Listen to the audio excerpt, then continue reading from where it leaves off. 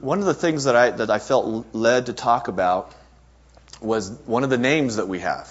One of the names that we call ourselves, and I think other people call us. And there's been some freaky movies with that name, and that is believer.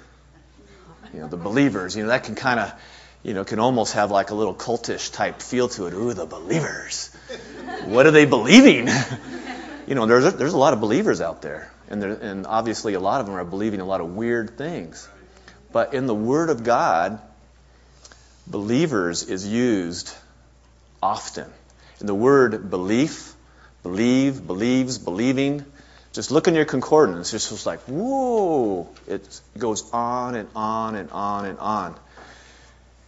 And so when we look at this, when we look at the subject of healing, and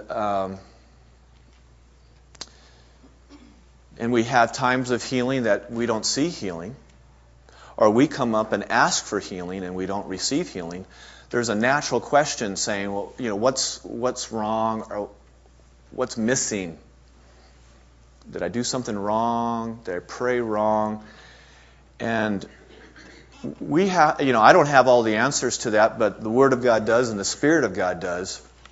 And so as we just dive in a little bit more, our believer in us is going to get stronger. And our unbelief gets weaker. We're a work in progress. Remember the three-part being thing, the spirit, soul, and body? We're a work in progress because we still have a mind that wants to try to have control. And we have a body that's saying, ow, it still hurts. And so we have those two factors going on. So I wanted to start by encouraging us through the Word of God. I mean, it'd be better if, I have a pastor friend of mine who wrote his sermons and they were all Scripture. So every single word that came out of his mouth was Scripture. He just had one of those talents. He basically had the Bible memorized. And, he didn't say, thus saith the Lord in Isaiah. He spoke his message and used Scriptures for every sentence. And it was just, you had to kind of sit and listen. I don't know if he still does that, because this was a long time ago that I sat under his teaching. He was an associate pastor of my dad's. And it was just so beautiful. So if I could say less and the Scripture could say more, it would be good. I'm going to just paraphrase Isaiah. Jesus bore our grief, our sickness, our weakness, our distresses, and He carried our sorrows and our pains on the cross. And through those stripes, even before He got to the cross, those stripes that just cut into His back was for our healing. So we have certain scriptures like that maybe don't resonate deep enough, but we have all sorts of scriptures that we can stand on that talk about healing. In the New Testament, when Jesus healed, they all were healed. But then remember, when He went to His hometown, only some were healed. So one of those missing ingredients, not the missing ingredients, that's a bad way of saying it. The thing that I love to talk about, that's our part, because we all know, at least we know in head knowledge, and hopefully the spirit man is getting into the head more about this knowledge of this truth, is that God has done His part. He's faithful. All His promises are yes and amen. And healing is all through the Scripture, Old and New Testament. In the New Testament, there's never a condition. Never do they say, and they might be healed. Or never do they say, and some of them got healed. It's just so consistent. If we had to sit down and we had a really good discussion about healing, if I get to use the Word of God and you get to use the Word of God, I'm just going to wipe you out if you're arguing against the fact that God says healing is yours. I love you so much. Yes, I want you to be restored. I'm going to heal you. And so we have to think about, then, what is our part? Well, our part is that title I just talked about, believer. And sometimes it can be so hard. Jill and I, when we have these deep discussions talking about this, it sounds hard and people get frustrated, yet it's so easy.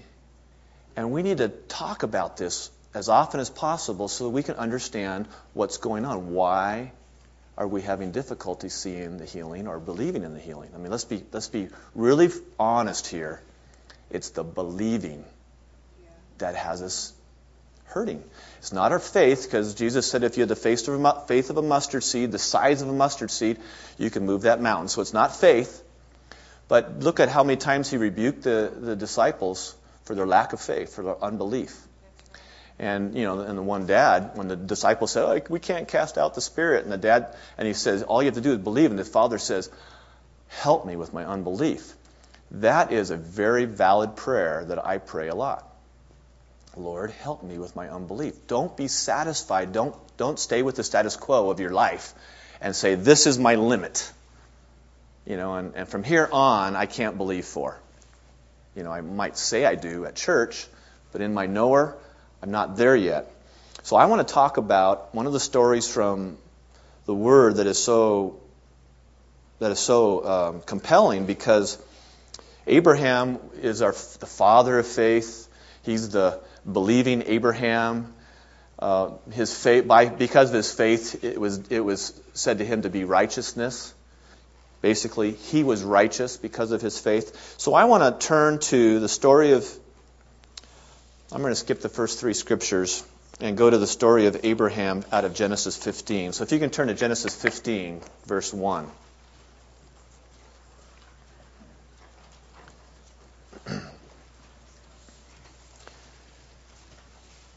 This was a man who was not born again, did not have the Spirit of God dwelling within him as a holy temple. But we can learn from him. He had not nearly as much stuff going for him as we do. And let's hear just part of his story. Starting in verse 1. After these things, the word of the Lord came to Abram in a vision, saying, "Do not be afraid, Abram. I am your shield, your exceedingly great reward." But Abram said, "Lord God, what will you give me, seeing I go childless, and the heir of my house is Eliezer of Damascus?" Then Abram said, "Look, you have given me no offspring. Indeed, no one born in my house is my heir." And behold, the word of the Lord came to him, saying, "This one shall not be your heir, but one who will come from your own body shall be your heir." Then he brought him outside and said to him, "Look toward the heaven and count the stars, if you are able to number them." And he said to him, "So shall your descendants be." And he believed in the Lord, and the Lord accounted it to him for righteousness. Then he said to him, "I am the Lord who brought you out of Ur of the Chaldeans to give you this land to inherit." When Abraham asked, how could this be? Number one, God wasn't angry with him. It was a very good question. It was a very reasonable question, and God He's not a dictator. He's a communicative, personal God. What I love about this illustration is he came to Abram on Abram's level. He just didn't. I'm trying to get to a certain point that I'm going to give you a little hint. This is a big key. He didn't expect Abram just to, have this lofty promise out there and believe it. God wanted to make it real. And so he came and spoke in his own language, and he used a natural scene. He said, "Abram, look in those stars. Just like you can't number those stars, you're not going to be able to number your descendants." So Abram, had that personal touch from God. God was walking him. And remember, he had already gone down the path. He had already said, "Yes, Lord," when the Lord told him to go. And, so he was, all along the way, God was taking faith steps with him to increase his believer, so that he was a believing Abraham, believing in God and his promises, so that when he got to facing certain things, he had that belief system. And another part of the story that I like is he didn't get it all right. Remember? When he told the king that Sarah was his wife. his sister, Sarah's his wife. He told the king that it was his sister. And then, of course, he went to Hagar. And it took 25 years from the promise to come forth. But the important thing is the beginning. The beginning, he believed God. Let's look at a couple other scriptures that kind of go on in that story. Romans 4, starting in verse 17.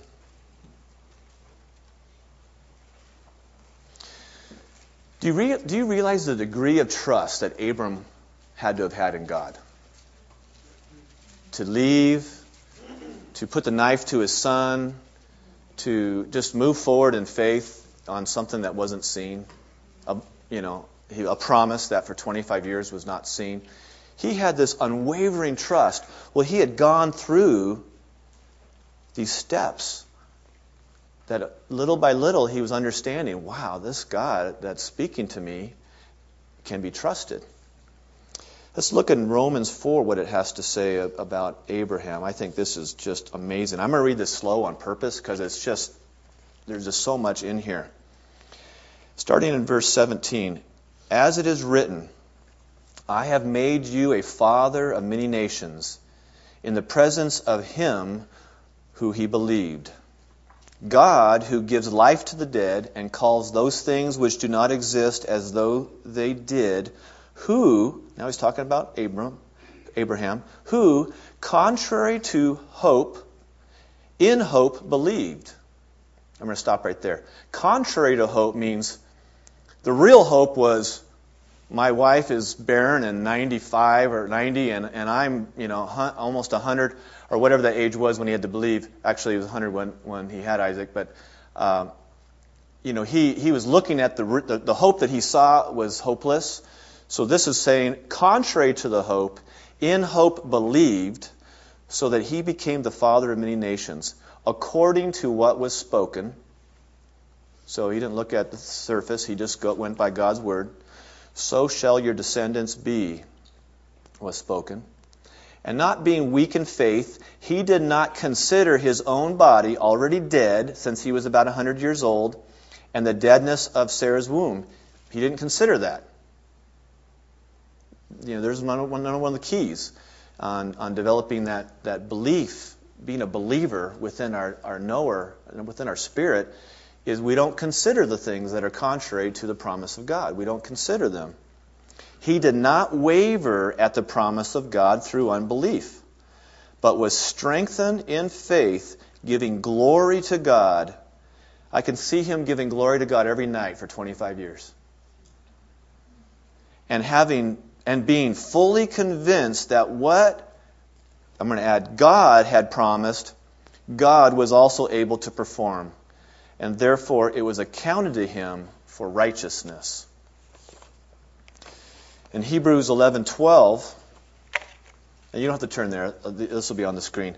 Hebrews 11:12 says, therefore from one man, and him as good as dead, were born as many as the stars of the skies in multitude, innumerable as the sand which is by the seashore.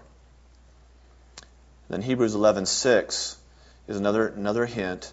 But without faith, it is impossible to please him. For he who comes to God must believe that he is, and that he is a rewarder of those who diligently seek him. Here's one of the secrets. Let's just put on earthly terms. You have a relationship. Let's say it's a husband-wife, husband-wife relationship. If that relationship is estranged and basically you don't really even consider that the person actually is there or actually exists and it's just on paper that you have this marriage, I don't have to go very far with understanding that there's no relationship. So faith, and he gives us this perfect picture in Abraham, faith and that tremendous unwavering belief in who God is and what he says, that's how he set up our relationship with him. If we take that out, what do we want to just be puppets and he just runs the show? It's almost like we're asking for two things. We want free will, but we want just everything just to happen. We just say a magic word and it just all happens. We just say, I believe, and then the healing comes. No, it's not good enough. That'd be like when we're sharing the gospel message. If we're sharing the gospel message and we say, all you have to do is just say this. I mean, can a person get saved if they don't believe in the gospel message? No, they can't. We have lots of scriptures that talk about, and I was going to read some of those, that talk about that we cannot have faith in something we don't understand. You know, basically talking about all the wisdoms of God and how He wants to bring us this knowledge of understanding of these secret wisdoms. And God has it all there for us. He knows that we can't have faith without that. He knows that we need knowledge about Him and understanding. Someone cannot get saved unless they hear the gospel story and understand it. You can see someone hear the gospel story about what Jesus did on the cross for him. Just kind of visualize someone, and they're just kind of like, they're listening to you, but they're not listening to you. Like, oh, okay, yeah. And then there's someone who hears the gospel story, and the light just goes on. Like, what? Jesus did that for me, and all my sin and ugliness and all that darkness, that everything I feel inside that's so ugly, that just goes away on Him, and He gives me His righteousness, and just like I'm Him, I can stand before God just like I'm Jesus, and He did this for me free, and there's nothing I have to do. And when the light goes on and they understand that, they're just running to the altar. And they have no problem saying, I believe that because it just resonates.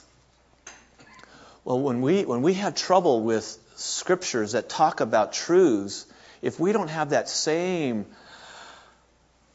amazement at this truth, then we're at risk of just having it be up here, and we're just saying it without the Spirit, going through the Spirit. With our words, we can do damage, but we're also secretly making covenants with unbelief. We're secretly making covenants with systems that are not of God. And we don't even know it. So then we kind of like, well, I'm saying this, but you're also saying this. And your mind is also thinking this way.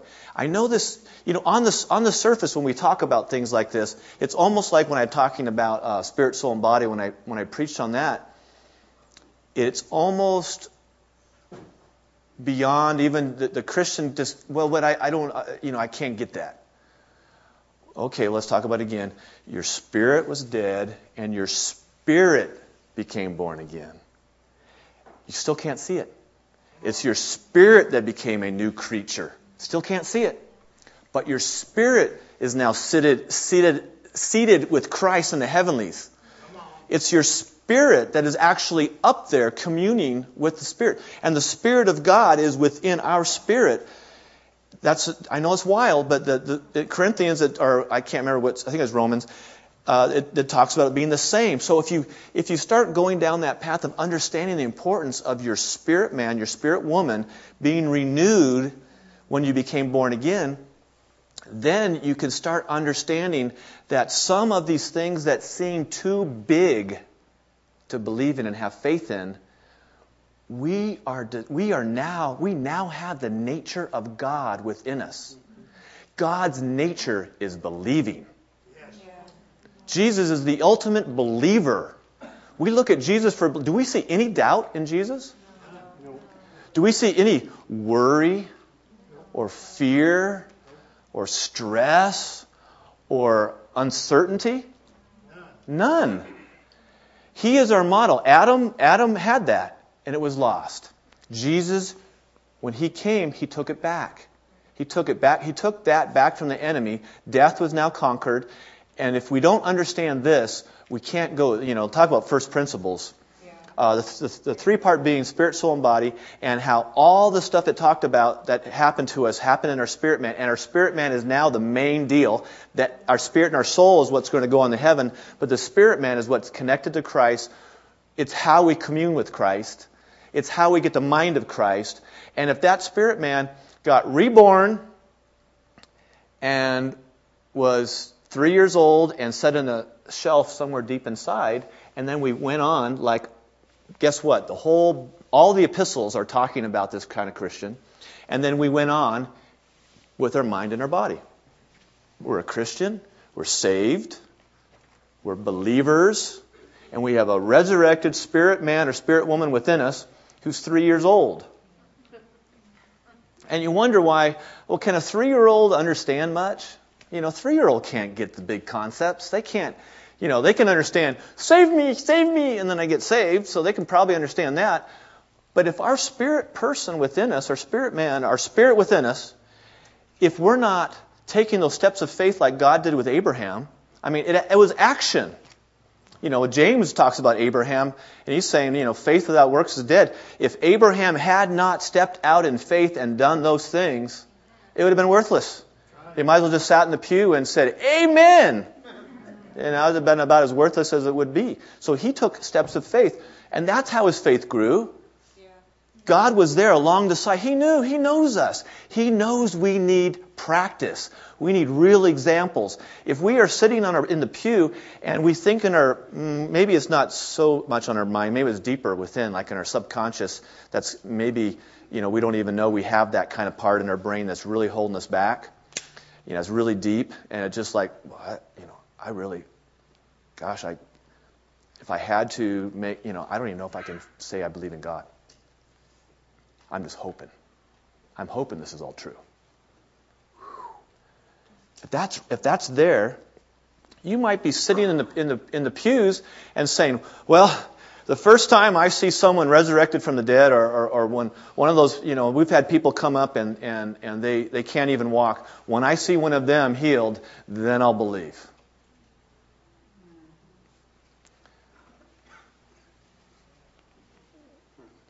Is some of us like that? Are we waiting for that?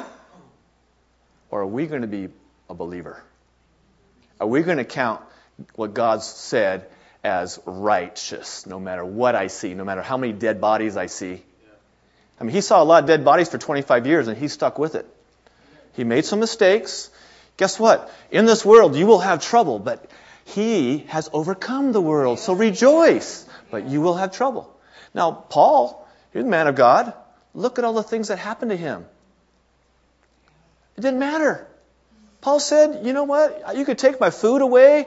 You can take this away. You can, doesn't matter. I'm going to be content in anything because he's got me. No matter what happens. So if you're the everything has to be rosy Christian and the first sign of trouble, then God must not be real. Well, let's go to Romans 5, 3 through 5, and it talks about why we have those kind of tribulations so that we can mature, that we can kind of get that confidence in God. Well, guess what? I'm not saying that he causes trials, but he is also a God that disciplines us. And if we need some growing up, well, I don't know exactly how that works. I'm just being honest with you. Because he does say that God disciplines those he loves, but he will never tempt you with evil. He will never use bad. He doesn't whip you. But discipline is unique. There are scriptures in the Old Testament, and I don't know if they apply to New Testament, that he says, well, he gave them over to follow after their own desires or their own devices. Or he gave them over to the futility of their mind. Man, I don't know. Maybe that's how he disciplines some of us. If we're like really getting screwy and we're, okay, go that way and then I'll be here when you come back. We didn't lose our salvation or anything, but, I don't know exactly how that works. All I know is he's looking for believers. Abraham is our example to believe no matter what they see. There might be someone in here, and I just all of a sudden feel led to share this kind of a strange story. I'll share two stories. And this has to do with believing. Abraham needed something concrete to believe in. So God told him, showed him the stars. And God will do those kind of things. And so sometimes you call out. Sometimes you have not because you ask not. Yeah. Those who lack wisdom, just ask God. I was this story told to me today by a friend of Bob and I. We know this gentleman. He goes to our church, and his wife is sitting in the middle of the sanctuary. And no, I'm talking about Eric Hoff, and he told me a story this morning that he was driving to a job site, and he was a half an hour late. He was going to be a half an hour late. And I can't remember what street he was driving on, but he was driving, and there was this jewelry store on the side. And as he was approaching that, he felt in his spirit God say, "Turn in here." And he said, "No, I'm going to be late." And then all of a sudden, he's turning in. He's like, "Okay, I guess I'm turning in." And so he went right to the front parking spot, right in front of the only building that was there. And it was a jewelry store, so he walked in, and he's, you just have to know Eric. He's just kind of real matter of fact, and, just not going to like beat around the bush. And so they said, "Well, hi, can I help you?" And he walked in, and I'm sure it was just kind of like this. He's just kind of like, "Well, I don't know much about diamonds, but God told me to come in." And the lady just looked at him and said, "Oh my goodness, I just finished praying that God would send me an angel to help." Wow. And she said, we'd just been called, the people are on their way to pick up all of our inventory for debt. And we're going to lose it all, and we don't know what to do. We were just crying out for help, and we didn't know what to do. And Eric had a word for him, and he said, "Well, I can't remember exactly what it was, but it was the children of Israel. When they were coming out of Egypt, God said to them, if my children," it's one of those times when maybe they're already in the promised land, but it was something like, if my children would have stopped and worshipped me before they crossed over, I would have given them victory. And they said, "That's exactly what we need to hear. We're Christians, and we just, we went before God. We haven't even been." So they, and Eric, bye, and he got in his car, and he's driving along. 2 minutes later, he gets a call from the client that he's supposed to meet there, and says, "Oh, Eric, I'm so sorry. I'm running 45 minutes behind. I won't be there for another 15 minutes." And Eric's just, that person. Now the story is kind of about Eric, but it's also about that person asking for an angel. "Lord, I need help." And I feel led to tell, the guys heard my story, and I'll tell the short version. About 5 years ago, I was in deep, deep depression, or almost there. Every day, I was seeking the Lord. I wasn't working, and I had it doesn't really matter how I got there. And there was a big hole in the middle of the living room, spiraling, a big black hole at this particular day. And I was standing, and believing that, as much as I could with my strength, but I was at the end. And I called out to God, and I quoted His scripture, and I said, "You spoke to this person audibly, Abraham, that you spoke to this." I quoted 3 scriptures where God spoke audibly, and I say, "I need an audible voice right now, or I'm falling in there." And this will be one of those I've fallen and can't get up, I'm afraid. Because I don't know where the bottom of that was, but it was not pretty. And every day my wife would look at me, "Are you okay, honey?" Because, it was a battle. It was going back and forth. But then I was done. And I cried out to my Lord. And 20 minutes later, I received a phone call that, just surprised me. And it was a deep, gravelly voice. And when I tell the story the right way, people think, "Oh, it was really God?" And it wasn't really God, but it was God. It was the best man from my wedding, who I hadn't talked to in 16 years. He's lived in Sweden for 16 years, called me in the middle of the night and said, it was just silly that we haven't kept up. And I can't believe your home number was still the same. We'd moved twice, and it was still, we had moved, but, it had been so many years, but we were able to keep the number. And he went on to tell me how much I meant to him and was sharing Lord with him. He went on and on, and then a different voice came on, and he preached to me. And this is a guy who's probably not walking with the Lord. In fact, I think he had a little bit too much to drink. So when the voice changed, he sobered up a little bit. He sobered up quite a bit. And he went on to preach to me every single thing I needed to hear. And I'm telling you the story because I called out. He promised. Yes, his promise was, "I'm here. I'm with you." And I got up, a new man, and boom, there I went. And it was like, it was done. All I needed to know that He was there. Abraham knew God was there. do you know God's there? Or is He the God of the Bible? Is He right beside you?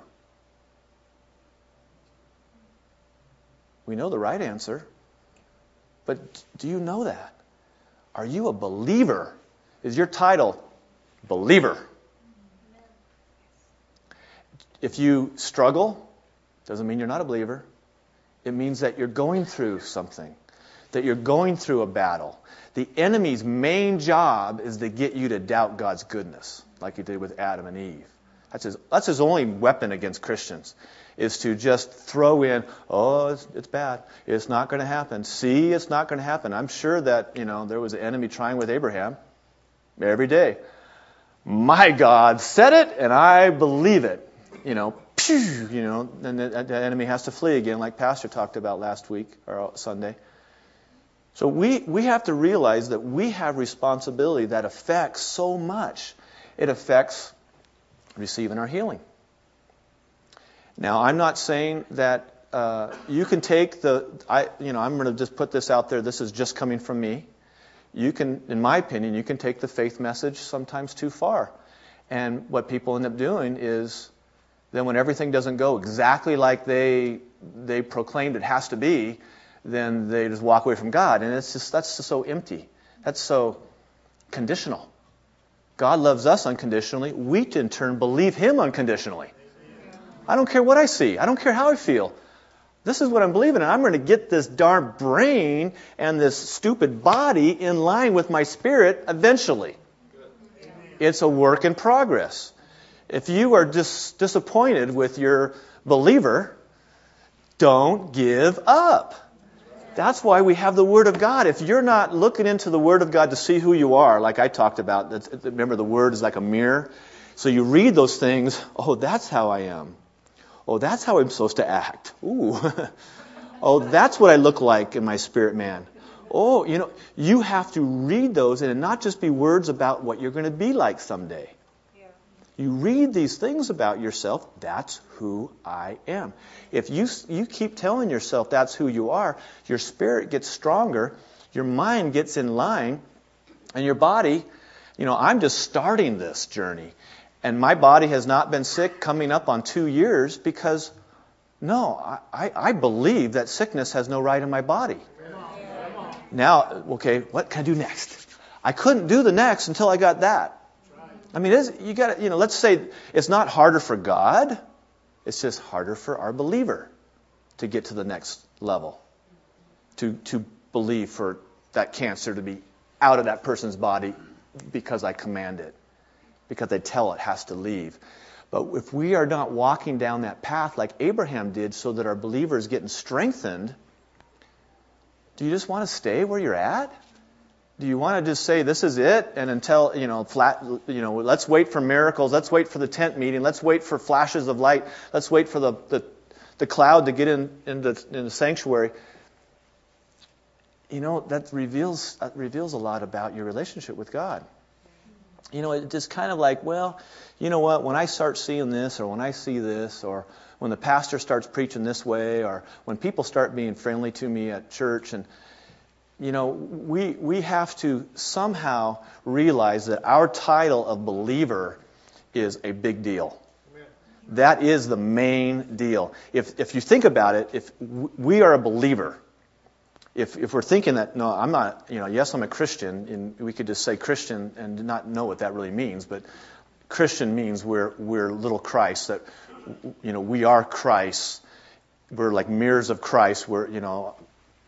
I got trouble last time by saying we're little Christ, but, yes, we're not Christ, but we have everything that Christ has within us. So that's what Christian means. But we say I am Christian just like, well, I'm Christian. Like we're a Christian nation. Well, let's not do that with believer either. I'm a believer. Wow, what do believers do? What? Believe. Believers believe. And if we're waiting, I'm going to believe when I see. Oh, wait a minute, let's go back to some other scriptures. Blessed are those who believe without seeing. A perverse generation just looks for signs and wonders. I'm only going to speak to the people in parables because they seek me they try to hear, but they're not going to hear, and they try to see, and they're not going to see. So there's some truths in there that God is looking for those who are going to worship Him in spirit and in truth, not as a bandwagon, not as, yes, I finally found the best club that has all the goods. No. Spirit. That's our spirit person within us. If we're not developing that and we're not walking in our spirit man, then we cannot do this Christian walk. It's not meant to be done in the flesh and in the brain. We can't do it. We can only be good for so long, then we got to be bad. It's kind of like one of those. It's like oh gosh, I'm blanking out on analogies. But if you're doing it in the flesh, you will eventually get tired, and then you will sin. I don't know how else to say it. If you are living a Christian life with your flesh and your mind, and the spirit man has nothing to do with it, it's all about how you feel, it's all about what you see, it's all about how motivated you can get today with inspirational thoughts, you will fall. You will fall back into sin.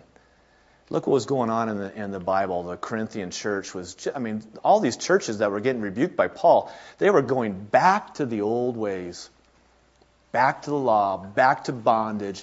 Paul said, yeah, you might as well go all the way and just, what do they call that when they cut themselves, all that kind of whip themselves and all that, mutilation. You might as well go all the way and mutilate your body, because they were going all the way back to the law. So the reason why I felt the Lord wanted me to bring this up is two reasons. Number one, belief, is our part. God does His part, and now we have to have our belief system. It's our faith journey. It's basically, faith is the system that God has set up for us to relate to Him in. And our belief, being a believer, is the language, that is the covenant that we have with Him. And if we violate that covenant by saying, I'm not going to believe you about this, then that's like a woman or a man saying to their spouse, no, this part of the marriage, I don't agree with, even though we made a covenant. It just doesn't work. When you're in covenant, you both follow your covenant. For those of you that I use that analogy, I'm going to close with this, and then we're going to actually do some healing. I have this neat kind of thing that I wanted to. When you talk about the great exchange, we're talking about how those of you that I was trying to compare salvation to other things that you believe in. It's easy for us to understand. Yeah, you have to believe in the gospel message to get saved. And what I want you to think about is these other promises in the Bible about who we are in Christ and what we have in Christ. We have to believe that to receive. We can't just say, I'm saved, and now God has to inject it into me. No. We have to receive the next gift. I believe that you gave me the gift of a healthy body, and I'm taking it. I believe that you give me the mind of Christ so I can think of creative ways to make money. I believe that you've given me direct access to God and to His Spirit and all the wisdom that He has. So you have to take that same kind of commitment. We should probably have a salvation altar call and then a commitment to believe in this altar call and just have people come up and make these public declarations. Because guess what? When we're out and about, we just all act like we believe in everything. That's almost like if we never asked people if they were saved or not. We never brought up the subject. Well, maybe we need to start bringing up the other subjects. How's your believer doing on, this? Have you believed God for this? I don't know. That's definitely not in the Bible, but it just makes sense to me. So this is for those that just want to understand the great exchange. I just like the way this guy wrote this. About 2,000 years ago, there was a great exchange between God and man. Jesus Christ came to earth as a son of man so that we might become sons of God. Jesus became as we are so that we could become as He is. He went to hell where we were to go so that we can go to heaven where He came from. When Jesus redeemed us, the redemption gave us mastery over sin, sickness, disease, and every other thing from the kingdom of darkness. When you received Jesus Christ as your Lord and Savior, God came in covenant with you. He exchanged your life and nature for His life and nature. He immediately made you a brand new creature. You became what is called a believer. If that is the key, we are not who we were. We can't see it, but we have to understand it. Or this whole faith walk, I'm surprised anybody could even stay in church if they don't understand that, and millions do. They stay in church. I have no idea why, and they don't understand the great exchange. My old dead spirit was taken out because it was dead. When something's dead, it's dead. And His spirit, it was taken out and moved aside, and His spirit came within me, and it really resurrected my spirit. But it says ours was removed, so that's kind of wild. But maybe it's easier to understand that it got resurrected. So our spirit resurrected from the dead, and His spirit within us. So we now have a different nature. We're not just human nature. We were human nature. Now we're God. We're divine nature. And we just still have the old brain still, and we have the old body still. But that doesn't change the fact of what happened during that great exchange. And everything makes sense from then. Then you can, now I understand. I just have to commune my spirit to God, and that's why praying in tongues all of a sudden makes sense. Yeah.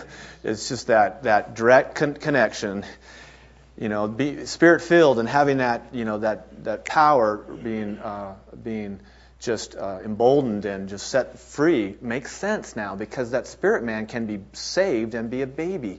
But no, we need that spirit to resurrect that. So I hope that would give you the kind of,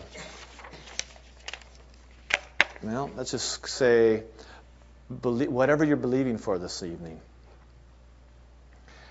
You might not be believing enough to receive it today, but that's okay. You keep going. You keep going at it. You come up again, and then you come up again. You go back to the Scriptures.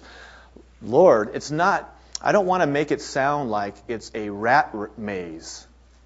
No, it's very simple. We get Him in line with Him and believe that, and we take those steps of I believe. It's like Abraham for 25 years. I believe. Get off me. I believe. So things that you're not seeing, don't let that alter your faith, alter your believer. You just keep proclaiming. And I don't have time to let Bob share his testimony, but if anybody after church asked Bob about his testimony about getting hurt, and he just got right back up, he shared it with the men, and he had lots of wounds, but he just stood in his spirit, man, and said, nope, that's not going to have the effect on my body. And he just went on, and everything healed within days, and he went on, and he wasn't hurt at all. He took that authority over his body because he believed that he had it. Amen. Just like I'm taking authority over my body that no cold can get me, no virus or sickness can get me.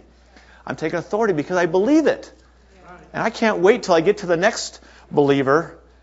I'm praying for my dad on his fight against cancer, and I'm a little bit stressed with myself that my believer's not there yet. But here's the good news. It can be. Amen. It can be. It can be tonight, instantly. Yeah. It's all about, you getting things lined up. That what are you finally going to believe? Are you going to believe what you see? Or are you going to believe what you hear from God? It's really that simple. And I know that we try to make it harder, or we make it simple, but Remember the but God? Yeah. We make it simple, but. I talked to someone about this. And but, but that's not what I see. I don't see healing every time. Doesn't matter. We stand believing and knowing that you received it, and why the manifestation doesn't happen right away, that's, we're trusting God.